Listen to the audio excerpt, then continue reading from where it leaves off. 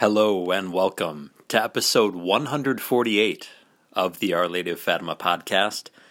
It's my pleasure to be with you this evening. My name is Terrence M. Stanton. We are recording on Sunday, April 3rd, 2022. We are continuing to look at Fatima, The Great Secret of Fatima, A Spiritual Light for Our Times, Volume 3 by Father Carl Stellan of the Society of St. Pius X. Chapter 5, The Disclosure of the Third Secret. What is the purpose of this chapter? It is certainly not to indulge a vain curiosity, which simply wants the satisfaction of knowing the contents of an important secret. This chapter aims rather at a rehabilitation of the truth. The message of Our Lady has been despised and disfigured to an extreme degree, and if we know the facts about her true message, it is our duty to bring them to light, to reestablish her honor, and to make known her true wishes and requests, as far as we can discern them. Besides this, we must seek to know the contents of the secret for the sake of our own salvation. Fatima is heaven's intervention in human affairs, in order to rescue us and to save from our own self-destruction. Our Lady wanted us to know about the contents of the message as long ago as 1960, and the requests written in that message are of the utmost importance for us, for the Holy Father, for the Church, for the world. If there is something we have to do to be saved, we must know about it. Therefore, it would be a crime to hide the essential points of the true secret, since Our Lady herself willed for these points to be made public over 50 years ago. Furthermore, all the words and gestures of the angel and Our Lady have a profound spiritual meaning, providing us with immense light and strength in times of darkness and isolation. Each word is another chapter of the almost forgotten Catholic Catechism, and a deeper disclosure of all the mysteries of our holy faith. The same is true of the yet unrevealed part of the secret. The parallel between Fatima and the mysteries of the end times is striking.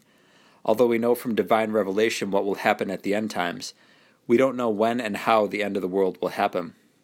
Similarly, we know the essential contents of the secret, but we don't know exactly its details and circumstances, nor the exact words or sentences of Our Lady. Finally, the whole message of Fatima is the revelation of the depth of the Immaculate Heart of our Heavenly Mother, and each apparition, each word of Our Lady makes us understand better how great she is, what an incredible masterpiece God created. Each apparition adds a precious stone to the crown of our Heavenly Queen, discloses her love, mercy, majesty, and almighty power of intercession.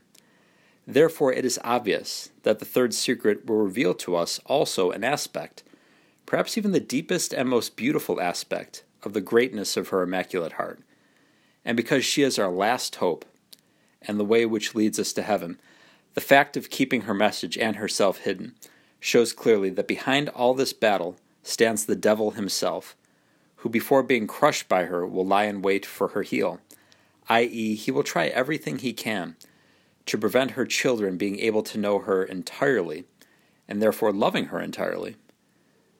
To try to know something of the hidden part of the secret, we will make use of 6 different sources that will reveal in some measure its true contents.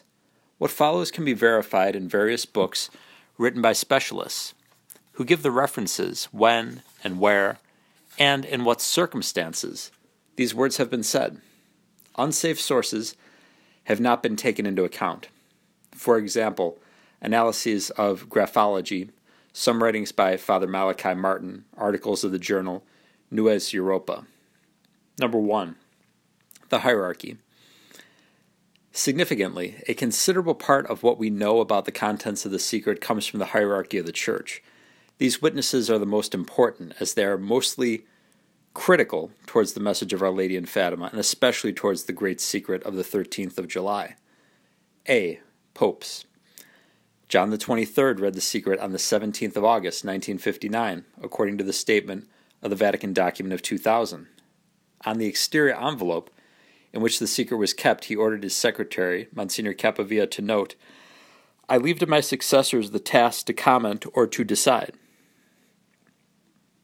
On the 13th of May, 1960, the Pope held a meeting with some prelates to discuss the secret. The Pope himself didn't make any declaration. He simply stated, "It doesn't concern the years of my pontificate." According to the testimony of Cardinal Oddi, he didn't want to hear anything said about it and would never mention it again. From Pope Paul VI, we know that he read the secret but never spoke about it. However, to understand his attitude towards Fatima, it must be noted what he said about Sister Lucia during his pilgrimage to Fatima in 1967. "She is a very simple girl, an uncomplicated peasant. The people wanted to see her, and I have shown her to them." In spite of her request, he notified Sister Lucia that he wouldn't have time to talk with her personally. Father Donis was a close friend of his, and the Pope shared his theories about Fatima. John Paul II read the secret, but never spoke about it until his sudden announcement about his decision to have the secret revealed. Pope Benedict XVI, for his statements before becoming sovereign pontiff, see below, during his visit in Fatima on the 13th of May 2010, made the following allusion. "We would be mistaken to think that Fatima's prophetic mission is complete. This means that the message of Fatima concerning the future has not yet been completed and stands in contradiction to the frequent statements of Cardinal Bertone claiming that Fatima's mission concerning the future has been completed and belongs now to the past." In 2015, Professor Ingo Dollinger, a personal friend of Pope Benedict XVI, declared repeatedly that the former prefect of the Congregation of Faith had declared to him several times that the publication of the so-called Third Secret of Fatima in the Vatican document of 2000 is not complete. However, soon after these declarations, the Vatican Press Office declared, in the name of Pope Emeritus Benedict XVI, that he never spoke with Dollinger about Fatima. B. Cardinals. Cardinal Ottaviani spoke twice about the secret, after having read it. In 1967, he said, "Finally, there was the third part of the things confided by the Holy Virgin. And these things she had confided to Lucia not for herself, not for the world, at least for the time being, but for the Vicar of Christ. And Lucia has kept the secret. She has not spoken, which is not to say that some haven't tried to make her speak. Yes, there are secrets of Fatima circulating, which are attributed to her. Do not believe any of them. Lucia has kept the secret. And then, what did she do to obey the Most Holy Virgin? She wrote on a sheet of paper in Portuguese what the Holy Virgin had asked her to tell the Holy Father. And the other important statement, the message was not to be opened before 1960. I asked Lucia why this date, and she answered me, because then it will be clearer. Cardinal Serrahara, the Patriarch of Lisbon, confided to Father Pierre Caillon, I do not know the secret. One time, Pope John the 23rd spoke to me about it vaguely in a reticent way, and I understood that it concerned very grave matters. Cardinal Ratzinger publicly confirmed that he had read the secret in 1984. Why hasn't it been revealed? Because according to the judgment of the popes, it would add nothing to what a Christian must know from Revelation. A radical call to conversion, the absolute seriousness of history, the dangers threatening the faith and life of the Christian, and therefore the world. Also the importance of the last times. If it is not published, at least for the moment, it is to avoid confusing religious prophecy with sensationalism.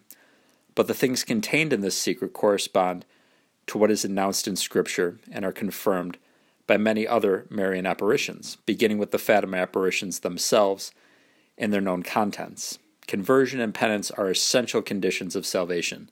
November 1984. C. Bishops. John Hayfort, international delegate of the Blue Army, was an intimate friend of the first bishop of Fatima, Don Jose Alves Correia da Silva. He relates a conversation with the bishop.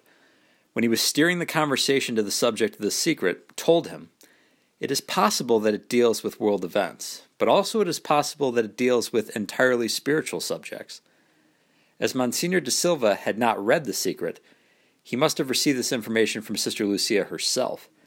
It is quite possible that Sister Lucia, whom he visited from time to time, had told him, at least partially, what she confided to Father Fuentes about the crisis in the Church.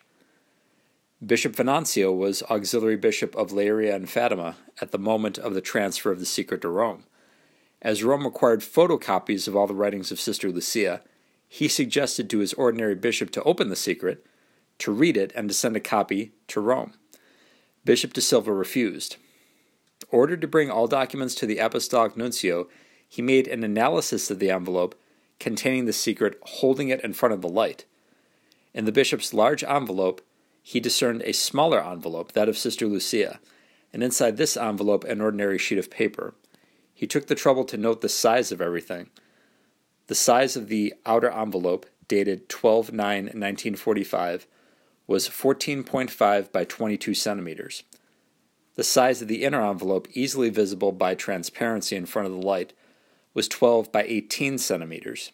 The letter inside this envelope, also visible by transparency, was itself of a smaller format, 7.5 millimeters away from the upper part and the right side. On the other sides, it fitted the size of the inner envelope. The four corners of the inner envelope were waxed. Monsignor Cosme do Amaral, Bishop of Fatima, on the 10th of September, 1984, in Vienna, Austria, denounced a fake version of the secret published in Germany at that time. The secret does not speak about atomic bombs, nuclear weapons, SS-20 missiles. Its contents only concern our faith. The loss of faith of a continent is worse than the annihilation of a nation, and it is true that faith is continually diminishing in Europe. Number 2, the third and fourth memoirs of Sister Lucia. In her third memoir, Sister Lucia published the first and second parts of the secret, but said nothing about the existence or contents of the third secret. A few months later, in her fourth memoir, she decided to say more. She recopied almost word for word the text of the secret from the third memoir, and then added a new sentence to the final phrase, "And a certain period of peace will be granted to the world." The new sentence was, "In Portugal will be conserved always the dogma of faith, etc." This is the first sentence of the final secret, and it is a significant addition, for it is certain that Sister Lucia did not insert it here out of levity, but with the specific intention of showing us in a veiled manner the essential contents of the third secret. Taking this sentence and coupling it with the quotations of the above-mentioned church authorities, we can state with Father Alonso, the phrase most clearly implies a critical state of faith, which other nations will suffer, that is to say, a crisis of faith. If in Portugal the dogma of the faith will always be preserved, it can be clearly deduced from this that in other parts of the church, these dogmas are going to become obscure or even lost altogether. This is the general opinion of all renowned specialists of Fatima, like Father Martins dos Reis, Father Richard Rebu, Father Messias Diaz Coleo, Father Luis Condor, Canon Galamba, Bishop Venancio, and Father Schweigel. Therefore, Our Lady speaks about the faith in the third secret, and more precisely, about a most terrible crisis of the faith. Number 3, Sister Lucia. A. An important instance of paralyzed obedience. Generally, Sister Lucia was always prompt to reply when she received an order from heaven to communicate something to the world, such as devotion of the Immaculate Heart of Mary as the means of salvation in our times, the contents of the second secret, and the request for the consecration of Russia. There was, however, one exception, when she was asked to communicate a message concerning the internal life of the Church and the evil within it. Our Lord's first communication to Sister Lucia about evils in the Church occurred on the 12th of June, 1941, and it concerned the Church in Spain. He continues by lamenting other things which, in the poor world, cause him such pain. On the 12th of June, 1941, he complained especially about the coldness and laxity of the clergy of Spain, both secular and regular, and the indifference and sinful life of the Christian people. Make it known to the Archbishop that I ardently desire the bishops to meet in a retreat to arrange among themselves, and determine with a common accord the means to be employed for the reform of the Christian people, and to remedy the laxity of the clergy and a great part of the religious. The number of those who serve me in the practice of sacrifice is very limited. I have need of souls and of priests who serve me by sacrificing themselves for me and for souls. Our Lord likewise complains bitterly about the very limited number of souls in the state of grace, disposed to give up whatever is demanded of them by the observance of his law. For the first time, Sister Lucia received a communication on the theme of the evil inside the Church, a communication that was made with clarity and insistence. At the same time, heaven proposes a precise remedy for the evil denounced. Our Lord requests that the bishops do their duty to establish a necessary reform of the faithful, clergy, and religious orders, and threatens them with terrible chastisements should they not undertake a true reform. The penance that I request and require now is a sacrifice demanded of everybody by the accomplishment of their own duty and the observance of my law, continues our Lord. Throughout her life, Sister Lucia never stopped receiving new revelations and divine communications. However, one fact is worth noting. These revelations are always closely related to the messages received in 1916 and 1917. This is the reason for the perfect harmony of the themes discussed, despite great lapses of time in their dates of composition. The subsequent communications always make reference to some phrase in the initial message. However, the message concerning the evil within the church is not found in the revealed part of the messages of Fatima, so it must be in the unrevealed part. This is confirmed by another fact. The revelation of the 12th of June 1941, with the order of our Lord to make it known to the Archbishop, was only communicated to him after almost 2 years.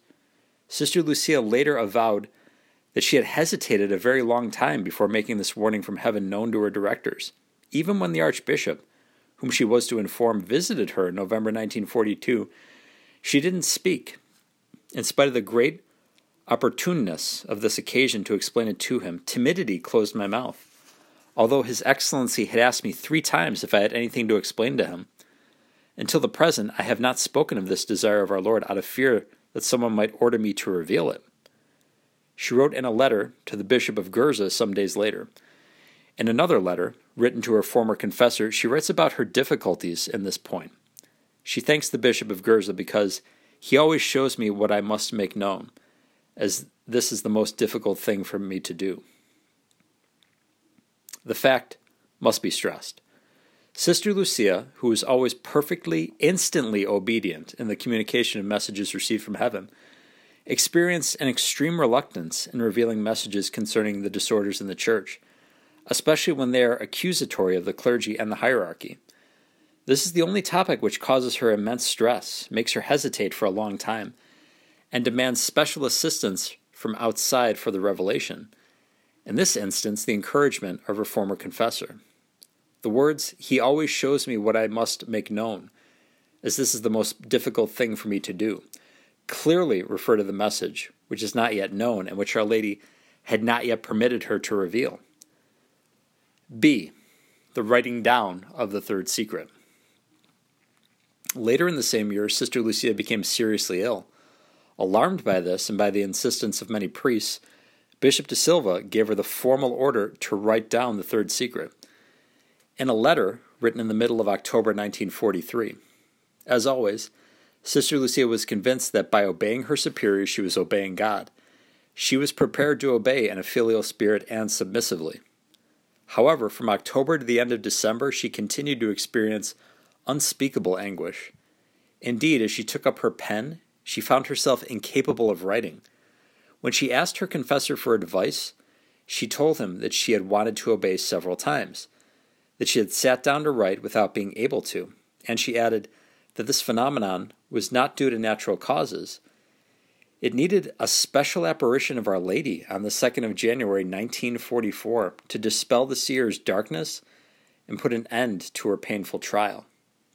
Father Alonso makes the following remarks on Sister Lucia's trial.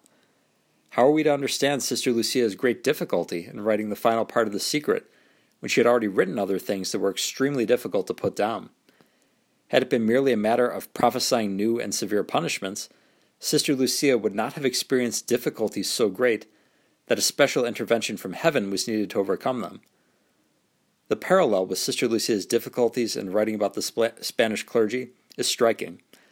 Father Alonso continues, "But if it were a matter of internal strife within the Church and of serious pastoral negligence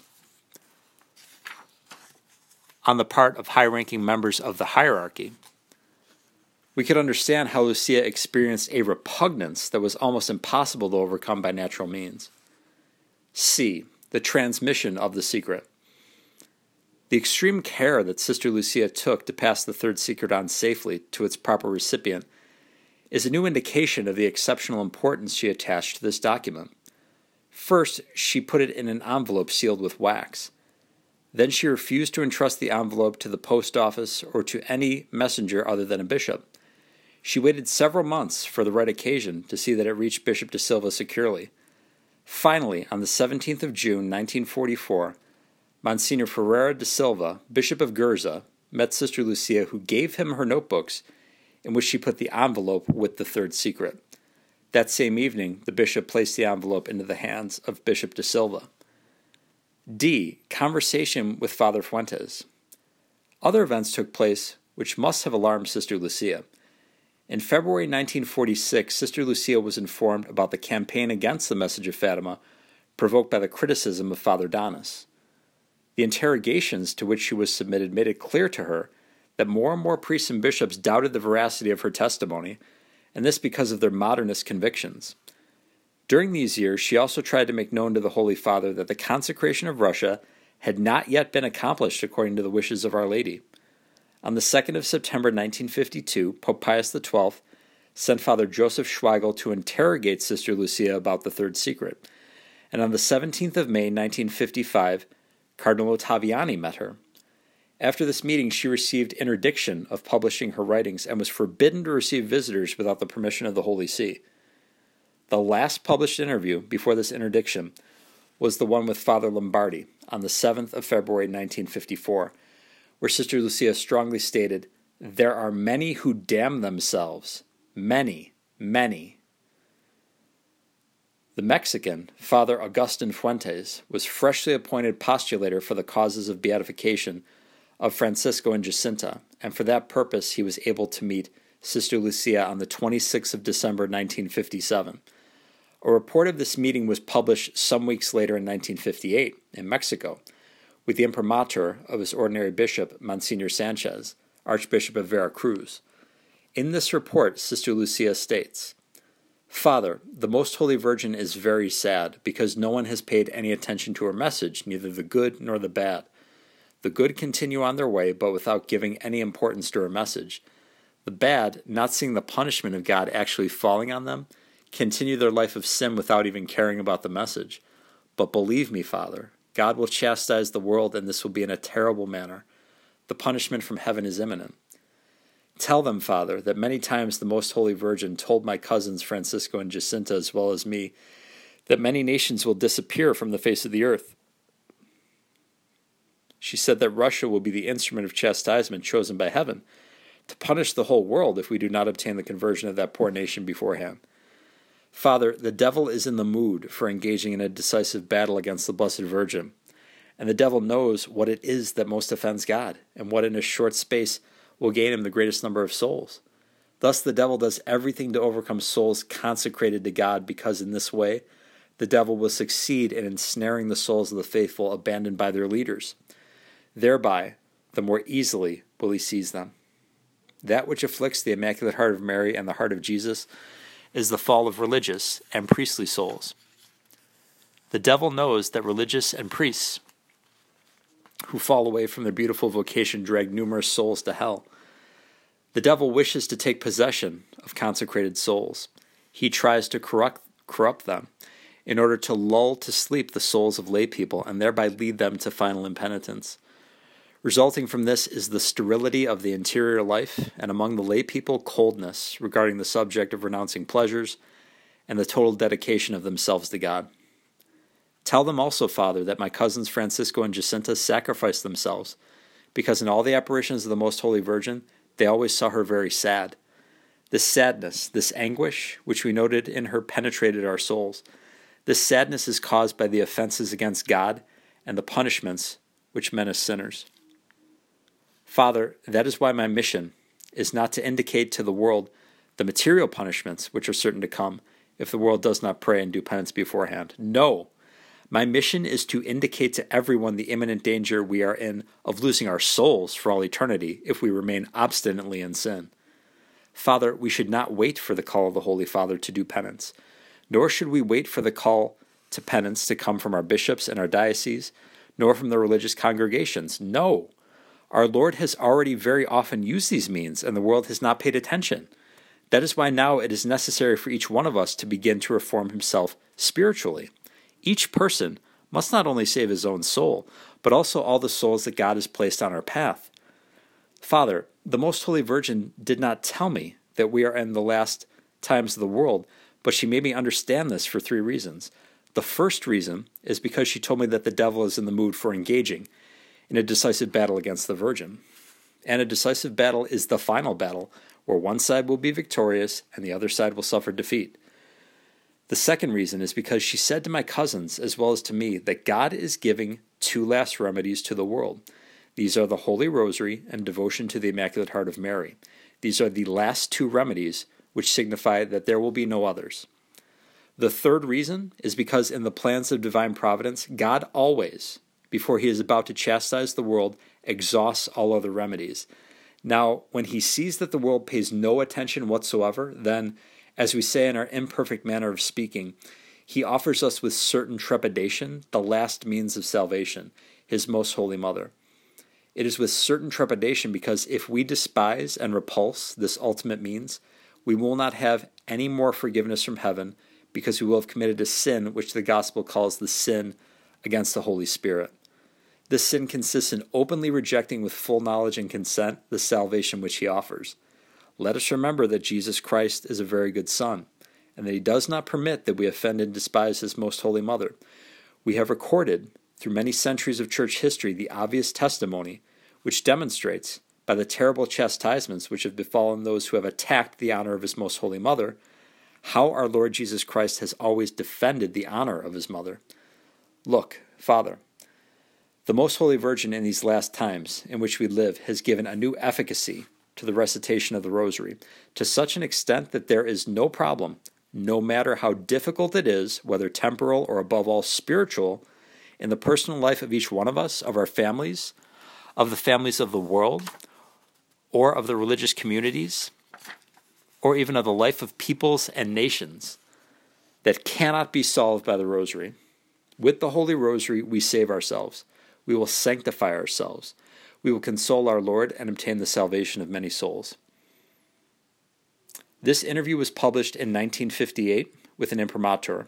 Almost 1.5 years later, on the 2nd of July 1959, the Curia of Coimbra attacked Father Fuentes by claiming that he invented most of this interview.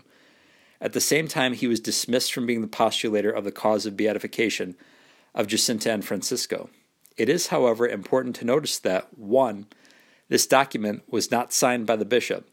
2. There is no testimony, neither oral nor written, from Sister Lucia herself, which confirms the declaration of the Curia. 3. Father Alonso proves that the texts of this interview correspond with many other texts written or said in other occasions, books, letters, and interviews. Why then such a strong reaction to this text? First, this text placed Sister Lucia among the prophets of doom, whom John the 23rd condemned in his speech at the opening of the council. The Pope, therefore, must not have liked what she was saying. Regardless, and this is most important for our discussion, Sister Lucia revealed certain details of the third secret in this interview. E. The latest possible publication of the secret in 1960. Sister Lucia indicated a date for the revelation of the third secret when she learned that Bishop de Silva, to whom she had entrusted it, did not plan to open it. When the bishop refused to open the letter, Lucia made him promise that it would definitely be opened and read to the world, either at her death or in 1960, whichever would come first, Canon Galambra. Many other testimonies confirm this statement. You have already made known 2 parts of the secret. When will the time arrive for the third part?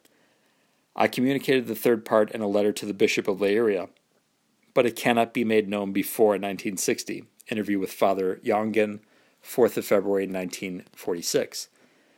From the 2 parts of the secret already revealed, the third part has not been made known, but it has been written and placed in a sealed envelope and will be opened in 1960.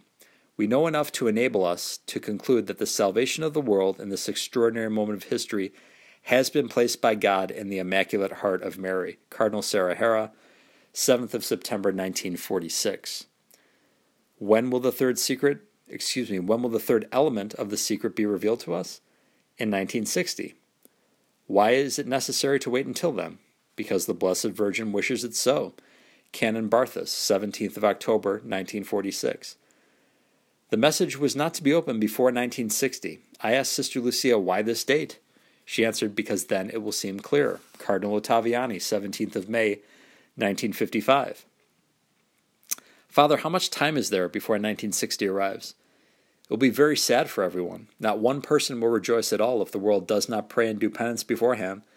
I am not able to give any other details because it is still a secret. According to the will of the Most Holy Virgin, only the Holy Father and the Bishop of Fatima are permitted to know the secret, but they have chosen not to know it so that they will not be influenced. This is the third part of the message of Our Lady, which will remain secret until 1960. Father Fuentes, 26th of December, 1957. Similar statements were made by Cardinal Tisserand, 1956, Cardinal Piazza, Bishop Venancio, Father Schweigel, and many other prelates. All these most authoritative testimonies previous to 1960 are perfectly clear and in agreement. They all predict the disclosure of the third secret in 1960. All of the testimonies reporting to us Sister Lucia's repeated declarations lead us to a most important conclusion. Heaven desired and willed that Our Lady's final secret be believed and divulged in 1960 at the latest, for then it will seem clearer. It is hence clear that this date of 1960 was mentioned by Our Lady. This is because the Blessed Virgin would surely not communicate a secret and want it to remain always a secret. And as she also asked for this secret to be kept, she necessarily decided on a date to reveal the secret. Yet the date which Sister Lucia kept on giving was the date of 1960. As it is inconceivable that she invented it, this date could only be determined by the Blessed Virgin. It is striking to note the perfect coincidence between the date given by Sister Lucia from 1944 and the official convocation of the Second Vatican Council. 25th of January 1959, announcement of the date for the start of the Council. 1960, date indicated by Our Lady for the revelation of the third secret. 25th of December 1961, convocation of the Council Fathers to the Council. 11th of October 1962, opening of the Council. Our Lady asked that the secret be read publicly at the latest, just before the Pope was about to engage the Church on a path which would lead her to a crisis unprecedented in her history.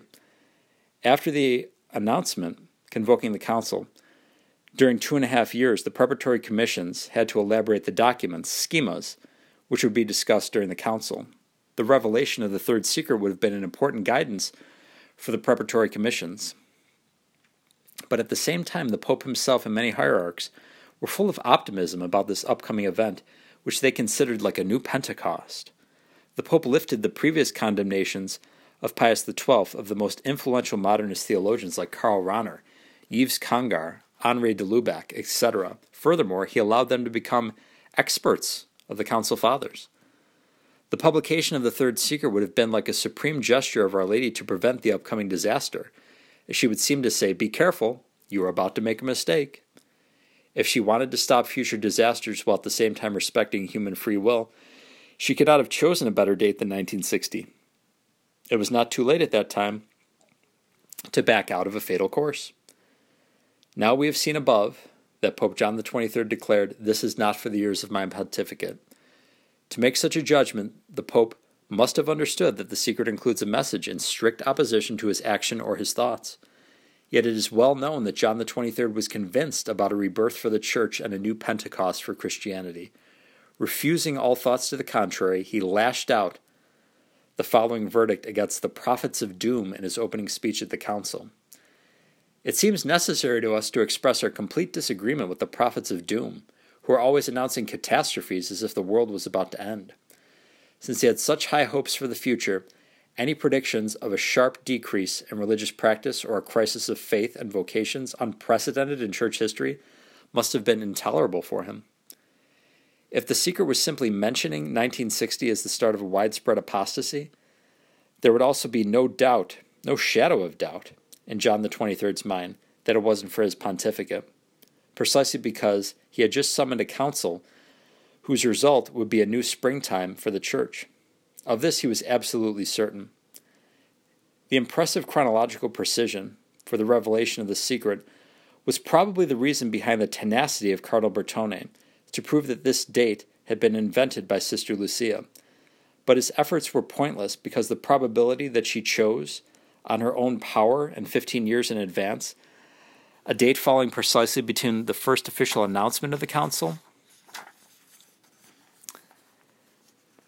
and its real start, undoubtedly one of the most dramatic moments of the Church's history, is absolutely null. Such prophetical precision can only come from heaven. It is interesting that the biography of Sister Lucia, published recently by the Carmel in Coimbra, had written tendentiously to be a complementary proof of the official Vatican document, contains the chapter Our Lady Gives Her Enlightenment. Quoting Sister Lucia, it is clearly Our Lady who said that in 1960 the letter can be open. This fact alone, published by those who are won over by the cause of the modernist Fatima interpretation, is a striking proof of the blunt lies of Cardinal Bertone, discrediting everything that he claimed or wrote about the statements of Sister Lucia, including the official document of the year 2000. Finally, it is hard to imagine that the Blessed Virgin did not mention one way or another the change which Vatican II was about to initiate in the Church, as the Council made important decisions in complete opposition to her message. F. The correspondence of Sister Lucia. Just before being silent, Sister Lucia wrote, "We must pray a great deal and beg God not to chastise us, and to save us in time and for eternity." 28th of June, 1958. We are in the process of praying, asking God for peace, not only the peace of the nation, but also the peace for disoriented minds and peace of consciences. May God give light to the blind and humility to the proud, so that they see the good road and depart from the evil one. 29th of September, 1958. After a long period of imposed silence, in 1973, some letters of Sister Lucia written from 1969 to 1971 were published under the title A Little Treatise on the Nature and the Recitation of the Rosary. In fact, all these letters are more like a treatise on the crisis in the Church, a description of the diabolical disorientation which leads so many souls astray. What some disoriented souls have spread against the recitation of the Rosary is false. The repetition of the Ave Maria, Pater Noster, and Gloria Patri is the chain that lifts us right up to God and unites us to Him, just as eating bite after bite of bread, from which we nourish ourselves, sustains the natural life in us. Nobody calls that outdated. This disorientation is diabolical. Do not let yourself be deceived. 29th of December, 1969. It is necessary not to be led by the doctrines of disoriented disputants. The campaign against the Rosary is diabolical. We must tell souls that now more than ever we must pray for ourselves and for those who are against us. We must recite the Rosary every day. This is the prayer which Our Lady recommended the most, as if to arm us in advance for seeing these days of diabolical campaigning. The devil knows that we shall save ourselves through prayer. Hence he leads his campaign against it to destroy us. People must recite the Rosary every day. Our Lady repeated this in all her apparitions, as if to arm us in advance against these times of diabolical disorientation, so that we would not let ourselves be fooled by false doctrines, and that through prayer, the elevation of our souls to God would not be diminished. Unfortunately, in religious matters, the people, for the most part, are ignorant and follow wherever they are led. Hence the great responsibility of those who have the duty of leading them. This is a diabolical disorientation invading the world and misleading souls. It is necessary to stand up to it. 13th of April, 1971. Poor Lord, He has saved us with so much love, and He is so little understood, so little loved, so badly served. It is painful to see such a great disorientation, and in so many persons who occupy places of responsibility. It is because the devil has succeeded in infiltrating evil under the cover of good, and the blind are beginning to guide others, as the Lord tells us in His gospel, and souls are letting themselves be deceived. Gladly I sacrifice myself and offer my life to God for peace in His church, for priests, and for all consecrated souls, especially for those who are so deceived and misled. And the worst is that He has succeeded in leading into error and deceiving souls, having a heavy responsibility through the place which they occupy. They are blind men guiding other blind men. 16th of September, 1970. In December 1971, Sister Lucia wrote about the insistence with which she recommended the prayer of the Rosary to us so many times. It is because she already knew that these times would come, during which the devil and his supporters would fight so much against this prayer to lead souls away from God. The decadence which exists in the world is without any doubt the consequence of the lack of the spirit of prayer. Foreseeing this disorientation, the Blessed Virgin recommended recitation of the Rosary with such insistence. And since the Rosary is, after the Holy Eucharistic Liturgy, the prayer most apt for preserving faith and souls, the devil has unleashed his struggle against it. Unfortunately, we see the disasters he has caused. We must defend souls against the errors which can make them stray from the good road. We cannot and we must not stop ourselves, nor allow, as our Lord says, the children of darkness to be wiser than the children of light, 26th of November, 1970. To summarize, one can say that ever since she had written down the third secret, Sister Lucia continually returns to the same theme with the term diabolical disorientation, repeated many times in most of the letters she wrote to her family members until her absolute and total silencing in 1974. Equally, she spoke of the supporters of the devil, the cowardice and fear of the good, etc. What does she mean by diabolical disorientation? It is the loss of countless souls because of this crisis of faith and the failure of pastors. Father Alonso had at hand all the writings from Sister Lucia and the minutes of all conversations she had with public personalities. Here is his conclusion.